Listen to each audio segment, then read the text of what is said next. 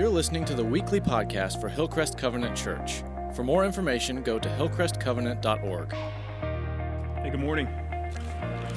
It's great to have you guys here this morning. Those of you watching online, hello as well. I want to start this morning by telling you a story about a time that I was actually in India where, I don't think, Mel, you were never in Bangalore though, right?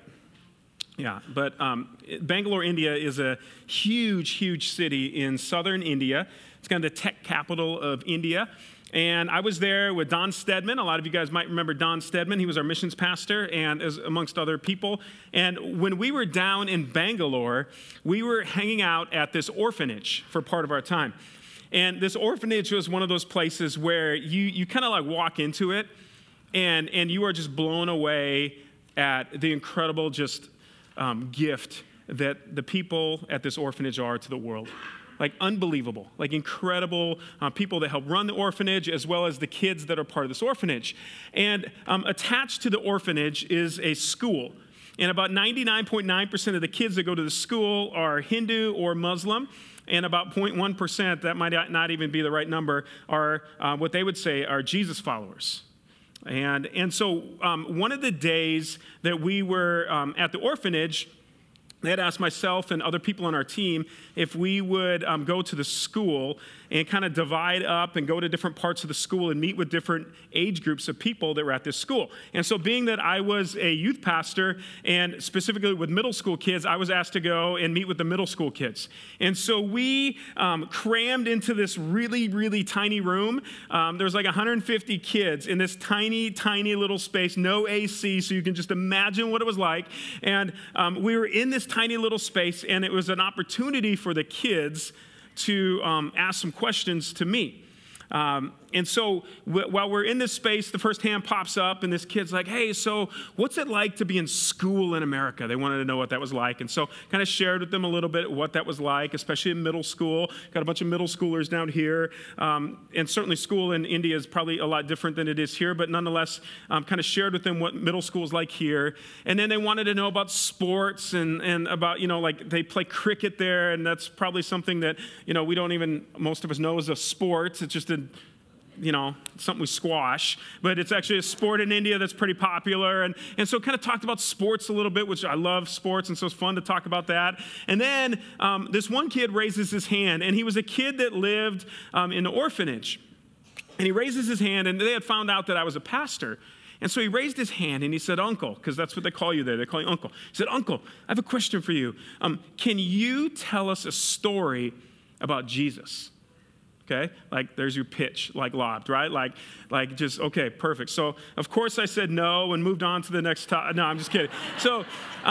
So I said, yeah, of course, I'd love to tell you a story. And one of the cool things that I love about India is they see just kind of maybe some healing stuff that we don't always see here. And so like I felt like the Lord was saying, hey, share the story of when Jesus healed the paralytic. We talked a little bit about it last week. And so I started telling them the story about these friends that bring their paralyzed friend to Jesus, and they cut a hole in the roof and lower him down, and Jesus heals their friend.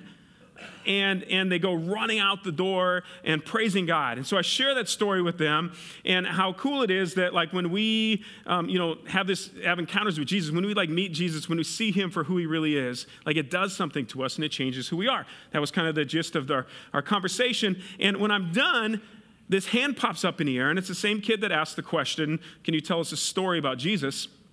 And so I call on him again, and he says, Uncle, would it be okay if I stood up and shared with my friends here why I'm a Jesus follower and why I think they should be one too?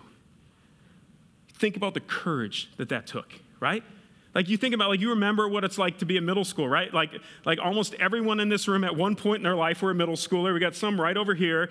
And like it's a scary time to be alive sometimes. It's an awkward time to be alive. And let alone raising your hand and standing in front of all your friends telling them why you love Jesus. Yet this kid had the courage to do it. And he stood up and he just shared about how he was abandoned as a baby and how his mom left him at the front of the orphanage and just walked off and left him, and how this woman at the orphanage who ran it like took him into this orphanage and raised him up, and how he became this new creation, this new person, because he was introduced to a relationship with Jesus. And it changed everything about who he was. And then when he got done, another hand pops up. And it was another kid from the school, and he wasn't part of the orphanage. And he said, "Uncle, do you think it would be okay if you came with us after we leave this room and went around to our different classrooms? And would you pray with us in our classrooms that Jesus would be the Lord of our life and of the classrooms?" Isn't that crazy? Right? Like, isn't that amazing? Like seriously, like I couldn't believe what I was being asked to do. And so again, I said no, and we moved on to the next thing. No, like we went, and we literally went from classroom to classroom to classroom, praying with these kids, not just the Christian kids, but the whole school, like all the middle school kids. We went from classroom to classroom, and we would grab each other's shoulders, and we would pray that Jesus would be the Lord, not only of their life, but he would rule in these classrooms. And it was like this incredible holy moment where we got to see firsthand what a life that is made new in Jesus looks like right in front of us. It was unbelievable. And it was a moment that I'll never forget. And what I love about Jesus is that he doesn't just show up in our life and answer simple little questions for us. Like when he comes into our life, he literally changes everything about who we are as a person. And this morning, what we're going to do is we're going to have an honest conversation together as a family about what our lives should look like when we're honest about Jesus.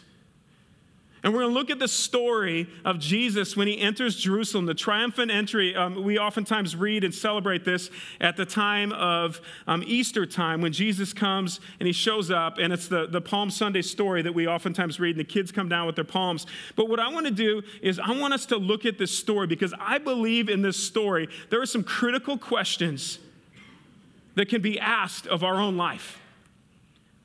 And I believe these questions are critical because they're not just important for me to think about, they're important for all of us to think about. They're not just important for our neighbors to think about, they're actually really important for you and I to answer first.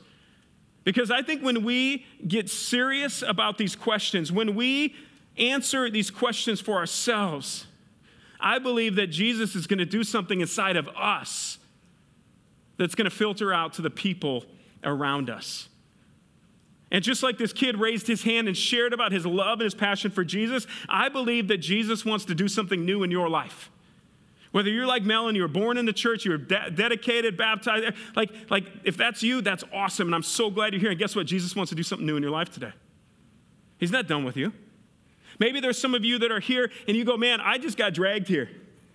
You know, I showed up at my friend's house and they said, 'Hey, we're going to go get you Jesus-id,' if that's even a word, and I'm going to bring you to church." And you're here and you're kind of going, "Man, it's a little awkward right now and I'm not really sure why I'm here." I'm glad you're here too.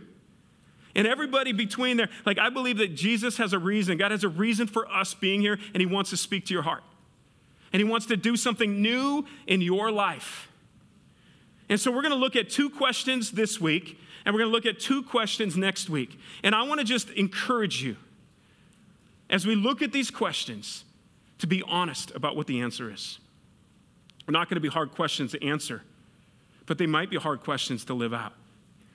And so as we dive into the text, I want to pray for us that God would give us the courage to be honest. We don't need to fake life anymore. It's not why we're here. We're here to be honest. And I believe if you're honest, something's going to happen. Something's going to trigger inside of you, and it's going to change you. And guess what? It's going to change those around you. And we'll get to that in a little bit. But before we get into this text, I want to pray. So, Lord, as we open up your word, God, as we dive into this story, as we look together at this incredible journey that you went on earth, and we look at the story of you entering Jerusalem, God, as we read this story, God, make it come alive in our life. God, as we talk about these questions that come out of this text, God, give us the courage. Give us the courage and the strength to hear your voice. Give us the courage and the strength to not just hear your voice, but be people of action. God, we slow our lives down, and we ask that you be present with us right now. In Jesus' name, amen. So if you have your Bibles, can you open up to Matthew chapter 21? And we're going to read this story. For a lot of us in this room, this might be a familiar story. For some of us, it might be brand new. But I want to read this for us. And again, at the end of this story, I want us to walk out of here with two questions to be thinking about. Two questions to be thinking about. And so in Matthew chapter 21, verses 1 and moving on, it says this. As they approached Jerusalem and came to Bethphage on the Mount of Olives, Jesus sent 2 disciples, saying to them, "Go to the village ahead of you, and at once you will find a donkey tied there, with her colt by her. Untie them and bring them to me. If anyone says anything to you, say that the Lord needs them, and he will send them right away." Now let's just pause for a second. Okay? I shared this with the last service, and I'll share it with you. I think this is like a hilarious passage, right? Like Jesus looks at his disciples, and he picks 2 of them out of the crowd, and he says, hey, here's what I want you to do. I want you to go to this town, and I want you to go up to this guy who's standing next to this donkey that's tied up, and I want you to just look at him in the eyeballs and just say, hey, guess what? The Lord needs that. And he's going to just say, oh, okay, cool, here it is. Right? Now, again, I always like to put myself in a story, and I imagine, like, if I was that person, like if I was one of the disciples and Jesus told me to do that, I don't know what your reaction would be like, but I would probably be like, okay, Jesus is messing with me. Like, what an awkward, weird situation to be in, right? Like maybe you can understand that. You know, if someone walked up to you and was like, hey, so I see you got a car. It's a pretty cool car. The Lord told me that you should give me that car, right? Like, what are you going to do? You going to hand him the keys? No. Well, maybe. Actually, some of you are really generous, so maybe that might happen. If you're like me, you might laugh in their face and say, yeah, whatever. I don't think the Lord said that, okay? But that's really what's going on here. Like, the Lord says, go do this. And so picking up in verse 4 and 5, it says this. This took place to fulfill what was spoken through the prophet. Say to daughter Zion, see your king comes to you, gentle and riding on a donkey and on a colt, the foal of a donkey. Which again was prophecy that was spoken hundreds of years before that from Zechariah 9, verse 9. Jesus goes on to say, the story goes on to say in verse 6, the disciples went and they did as Jesus had instructed them. Again, they listened. As odd as it might have been, they did as Jesus instructed them. And they brought the donkey and the colt and they placed their cloaks on them for Jesus to sit on. And a very large crowd spread their cloaks on the road, while others cut branches from the trees and spread them out on the road. The crowds that went ahead of him and those that followed him shouted, Hosanna to the Son of David. Blessed is he who comes in the name of the Lord. Hosanna in the highest heaven. And Hosanna is a word, it's a Hebrew expression actually that means save us now. So these people are laying their cloaks, their garments on the ground, and they're waving branches, and they're shouting to Jesus as he enters the city on this colt or on this donkey, a phrase, save us now. They're all shouting that to Jesus. They're treating him as if he's royalty. They recognize the fact that something significant is happening. In Matthew 21, verse 10 and 11, go on to say, and when Jesus entered Jerusalem, the whole city, and this is such an incredible word, the whole city was stirred and asked what question? Who is this? The whole city was stirred and asked, who is this? The crowds answered, this is Jesus, the prophet from Nazareth in Galilee. And so this takes us to our first question that I believe is important for all of us to answer for ourselves and to think about in our own life. And this question is this, and this is a question of importance. And the question is, who is this Jesus? The crowds were asking it, and I think it's important for you and I to answer that question, to look at this question and to be honest about the answer to this question. Who is Jesus to you? And believe it or not, this was a question that everybody was asking. They were chanting Hosanna. They were asking this question. But what's so interesting about the fact that everyone was shouting Hosanna and asking this question is this, and you have to know a little bit of Jewish history, is that the reason why people showed up and were shouting Hosanna was because a couple hundred years before that, there was this evil, evil king. And his name was Antiochus. And Antiochus, he was horrible. He was a really, really bad person, and he hated the Jews, hated them. So much so that he would do things to kind of rub their nose into their faith. For instance, he would sacrifice pigs on the altar. Okay? He would persecute the people. If they're caught with the word of God, like they would be persecuted. He did everything he could to get rid of the Jewish faith. He was not a good person.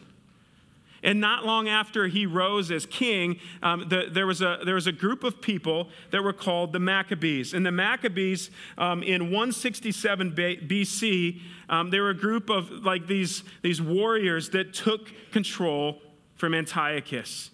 And after they had taken control from Antiochus, they came riding in to Jerusalem. And you know what they're riding? They're riding a horse. Because symbolism was so important to the Jewish people. And the horse meant that they were these war conquerors. Like they were these people that were these incredible warriors. And they were, the people came out to greet them. And you know what they did? They laid their garments on the ground. And they got palm branches. And they waved the branches. And they shouted, Hosanna. Because it means save us now. Because the Maccabees had come in and they had saved them from this horrible, horrible person. And so then you translate that to what is happening when Jesus is entering. You have all these people that come out and they're laying their garments down and they're shouting, Hosanna, save us now. They were all saying the same thing. But the meaning of what they were saying was very different.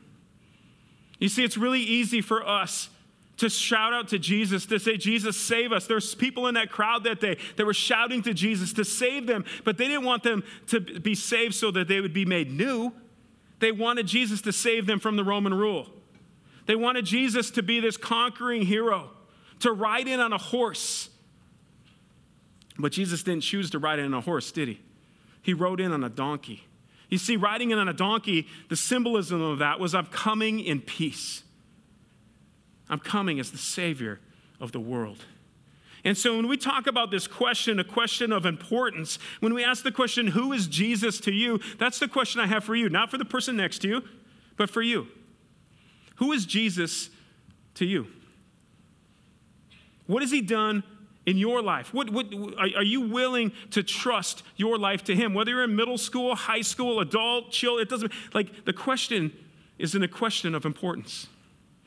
Because what we do with our answer to who is Jesus makes a huge difference in our life. Not just today, but for the rest of eternity. And not just for us, but when you and I say yes to Jesus, when you and I are made new in him, guess what he does? He doesn't make your life perfect, but he comes in and he gives you this new meaning in life. He gives you this new meaning in life, this new call in your life to represent him wherever you go, whatever you do, whoever you're with. Because when we have an encounter with Jesus, when we say yes to Jesus, it can't help but change who we are as a person. And so Jesus enters Jerusalem, and people are shouting to him, and they're crying out to him. And they're opening their lives up to him. And so my question is Jesus truly the Messiah for you? Or is he just a good teacher? Because for some people, they look at Jesus and they go, he said some good things. He's a pretty good teacher. For some people, Jesus is like this lucky rabbit's foot that whenever something goes wrong in their life, they just run to him and cling to him and hope he bails them out of the situation they're in.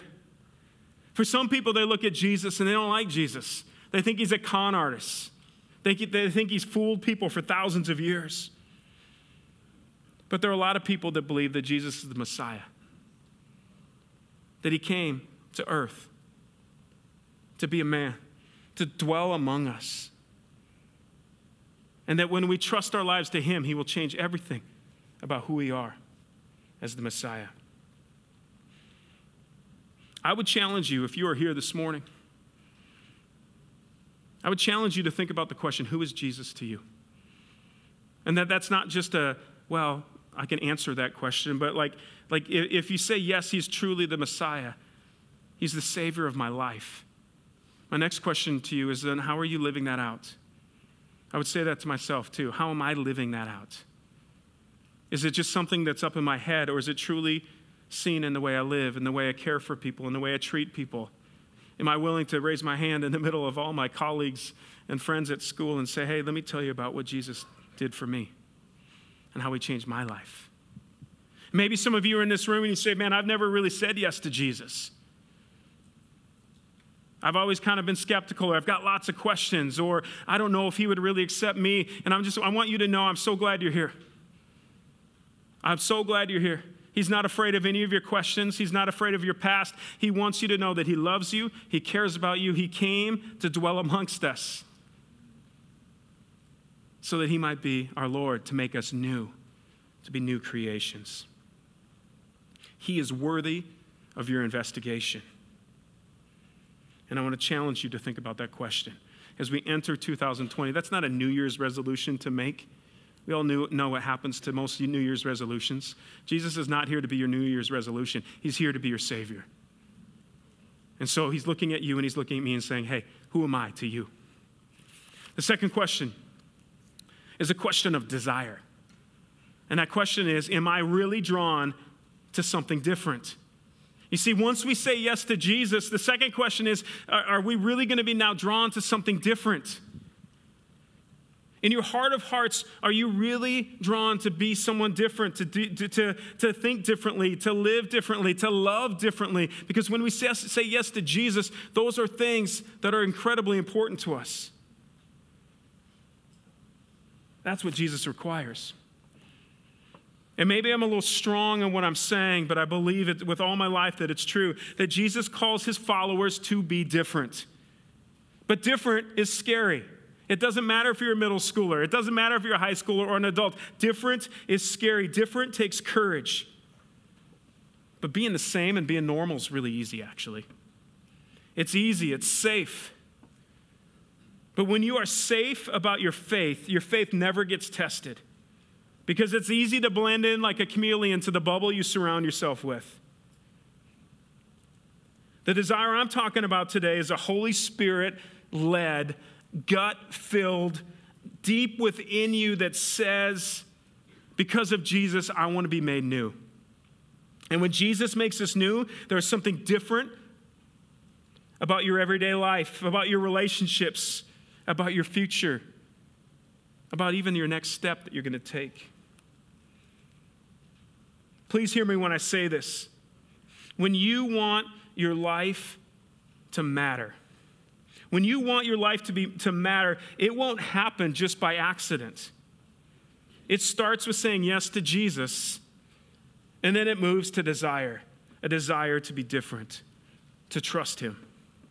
The Jesus who makes us new is incredible. The Jesus who makes us new is attractive. The Jesus who makes us new is magnetic. He's winsome. He's challenging. He's transforming. But do not be fooled. The Jesus that makes us new isn't weak or soft. And the message to follow him can be very difficult. Jesus' teaching oftentimes was head-snapping for people. It made a lot of people uncomfortable. He blew people away with what he called them to do. He was completely revolutionary. The question of desire is this: am I really drawn to follow Jesus with all of my life? And before you answer that, let's consider some of the cost. Following Jesus is not just owning the title Christian or Jesus follower. It's giving up ownership of being in charge of our life. It's saying yes to a relationship with Jesus that is intended to change every part of who you are so that you are made new. The call to follow Jesus is so radical, it's so revolutionary, it's so countercultural, it is so different from the world we live in. Jesus, in the Sermon on the Mount, gave us great examples of what it means to follow him. He said things like, don't point out the speck in someone else's eye. Deal with the log in your own. Do unto others as you would have them what? Do unto you. Don't store up treasures here on earth. Store up treasures in heaven. Use your resources to impact others. This church is a great example of that. Jesus said, you've heard it said before, don't murder, but I say the anger in your heart is killing people. He said a lot of incredible things. You see, the way of following Jesus is not easy. It's actually radical. And it's worth it. Matthew 7:13 and 14 says this, "Enter through the narrow gate. For wide is the gate and broad is the road that leads to destruction, and many enter through it. But small is the gate and narrow the road that leads to life, and only a few find it." You see, there is the route that the world offers us. Being the same as everybody and aligning ourselves with the world's values, that's easy to do. That's like walking through the wide gate. But following Jesus is not an easy route. For a lot of us who've been walking by the world's ways, I believe Jesus is calling us today as individuals and as a church and as a body to be honest about where we are in our journey with him. Is it hard? Yes. Is it worth it? Absolutely. Absolutely. And so I want to go back to the question. The first question is, who is Jesus to you? Who is Jesus to you? Has he changed your life forever? Or are there parts of your life that you're really clinging to, that you're holding on to because it's too hard to give up? I want to encourage you today to loosen your grip and to trust him with those areas of your life. See what he does. And for those of you that say yes to that, to then also say yes to having a desire to follow him, to chase after him, whether it's like Mel Murray who goes to India or wherever God calls her to go, be there, do that. But there's some of you, and if not a lot of us in this room, that God has called us right here in Kansas City to represent him with a desire to go after whatever he calls us to go after. Whoever he calls us to go after, to have courage and strength to represent him all of the places where our feet are standing. For those of you that are like, that's me, I want that. I want that in my life. I want that to be a part of it. Guys, you can do this, but you can't do it alone. I want to share with you just a simple prayer. There's nothing magical about this prayer, but it's a prayer I believe that we can pray. And I believe that if you pray this prayer, not just like right now, but like if you pray this prayer, if this is like who you are, when you go to school, when you go to work, when you do whatever you're doing, like if we just like say these words, but not just say them, but put them into practice, I believe that Jesus shows up in powerful ways. I believe Jesus is going to work in and through you to do things that you could not imagine. Here's the prayer. God, I desire you. Nobody else. I desire to live your ways, his ways, not your own. I desire to reflect you today in my life. Can you imagine if we just prayed that line right there? I desire, Lord, to reflect you today in my life, at middle school, at high school, at work, at school, at home, at sports, whatever it is. I desire to reflect you. I desire your will and whatever you bring my way. Whatever you bring my way. Life is not easy. There are things that are going to come our way in 2020 that are going to be hard and difficult. But when we can trust him, when our desire is to trust his will and to chase after him, whatever he brings our way, man, what a great place to be. And I desire to trust you with all of my life. I desire to be made new. When you and I can get to the point where we can open our lives and say, Lord, this is my prayer. Guys, he will do unbelievable things in our midst. And you know what's going to be fun? Is that none of us are going to be able to take credit for it. None of us are going to be able to stand up here and say, hey, look at me, look what I just did. No, man, when he does something, when he makes us new, like it is like we are, you can't even see us anymore because all people can do is see the cross of what he has done. And so these are two questions for you to think about. I want to encourage you to process them, to think about them. Parents, I would encourage you to actually have a conversation with your kids about it. And kids, if your parents don't want to have it, you have it with them, okay? These are questions that you can ask your friends at work, at school, or whatever. Like these are questions that are incredibly important. And I believe there are places that God is calling us to step into. And so I want to call Mike Jones up and Rebecca Bockelman.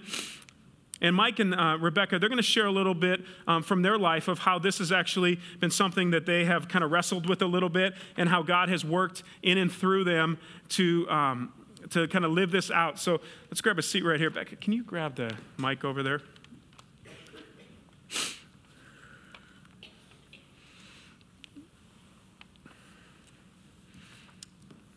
Perfect. So can you guys just give a quick introduction? I had you share something unique about yourself.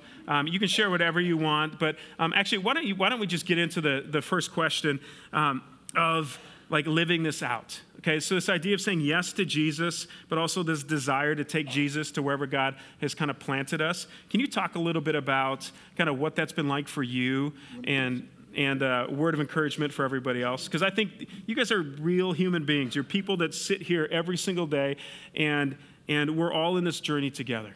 And so can you share a little bit about kind of the journey the Lord's taking you on and how this has been something lived out? The word journey helps. Since I specifically wasn't asked about the unique thing, it is interesting that our friends say it's interesting that Mel and I met when we were both in jail. Laughter, nervous laughter. And so after we had started coming to Hillcrest, we volunteered at Alpha. Maybe I should back up. Mel was a program director in detention, in the detention center down in Kansas City, and I taught incarcerated youth down in Jackson County Detention Center. So that opened my eyes, and Mel had already been involved in this profession. After doing Alpha here, Dory Brown suggested that there's a prison Alpha effort going on at Leavenworth. And so part of the journey is I don't know if you're going to say the quote, we didn't cross the street, we crossed the river to go to Leavenworth for the last 11 years, every week, and meet with incarcerated men who became our small group on Wednesday nights. So the journey is a calling to be involved with incarcerated people. And Mel used to joke that he thought we had more friends in prison than we had out of prison. But the relationships were so endearing, and seeing what God could do for them grew our faith. Yeah, and so it's safe to say that God put certainly you said yes to Jesus, but God put a desire in your heart to take him, and he called you there. Mike, what about you? Like, God has put a desire in your heart to not only love Jesus, but also represent him in the different places that he has kind of planted you. Talk about that a little bit and what that's been like. Well, I have a question. So last service, I shared that I've began writing poetry, and I feel like I have a poem that actually goes very well with your message. Do you mind if I read it? How could I say no? Well, you could. You could, Uncle. Yeah, no, yeah, right. This is a poem I wrote, probably about a year ago. And I feel like God has actually used this in my life and the life of others. I mean, this is a former college linebacker, entrepreneur who's suddenly found my right brain, I guess. And it's called Shattered. And I think it speaks to being made new. This is in my own life. Without warning, I hit the ground. The vase shattered into 1,000 pieces. My heart bleeds sharp shards of glass. I look about in horror at the ruins. How did this happen? Was I pushed or did I fall? Isn't there a story about a potter who can heal one and all? I gather the strewn pieces, a pile of brokenness forms. My heart is caked in choking dust from all the wicked storms. I slowly begin to realize the vase will never be the same, the old one lost forever. I have only me to blame. To repair it, call me Frankenstein, cracked and scarred and weak. To do nothing, I'm still shattered. I hemorrhage, now I leak. Can the potter perform a miracle? Can old clay blend with new? Can the disaster be reversed and form a brand new you? Fire up the ancient kiln, let the Reformation start. Mold and shape me by your truth to form a brand new heart. Reform the shattered vase, O Lord. Let grace and peace reside. Pour into me to pour into you. Make my narrow places wide. So, I think that is, that is a one way that I've begun, this last year. Really, honestly, reaching out to friends and people in my world, even through poetry. So That's awesome. And Mike, you shared a really encouraging word with our staff this last week. Can you share that with the congregation? I think that would be a great word for us to hear.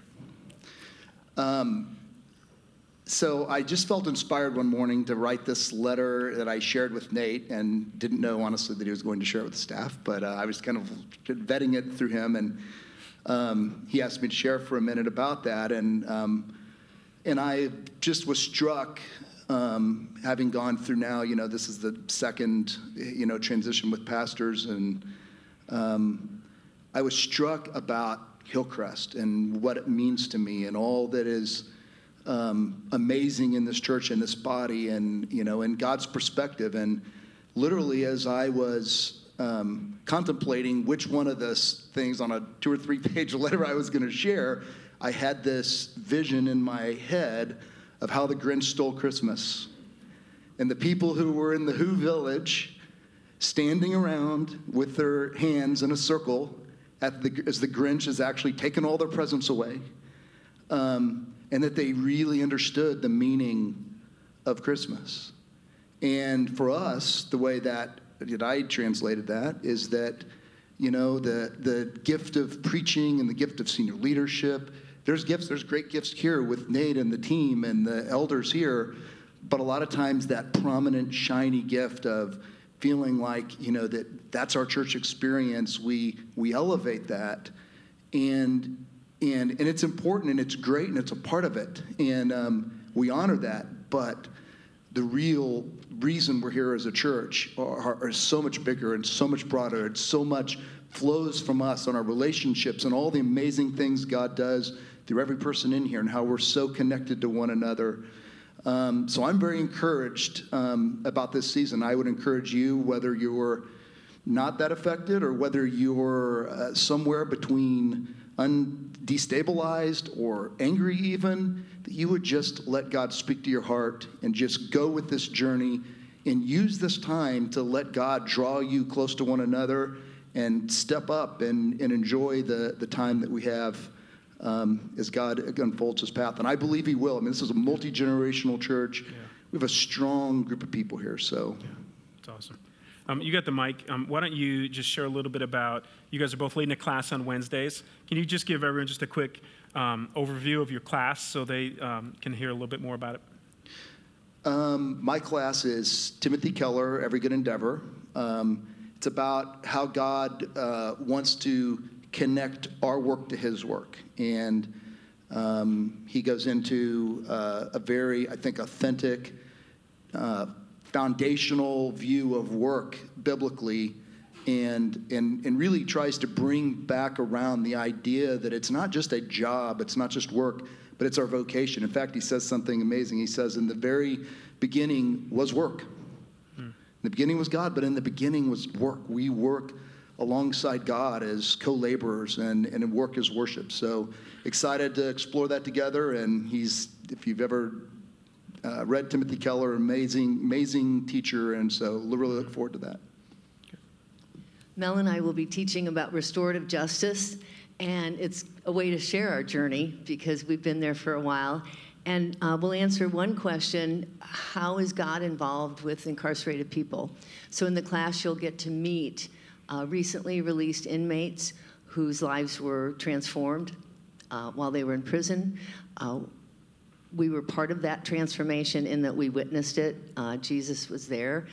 And so that's a big part of the class. The second question is how God is going to use the church for restorative justice, and possibly how you can get involved.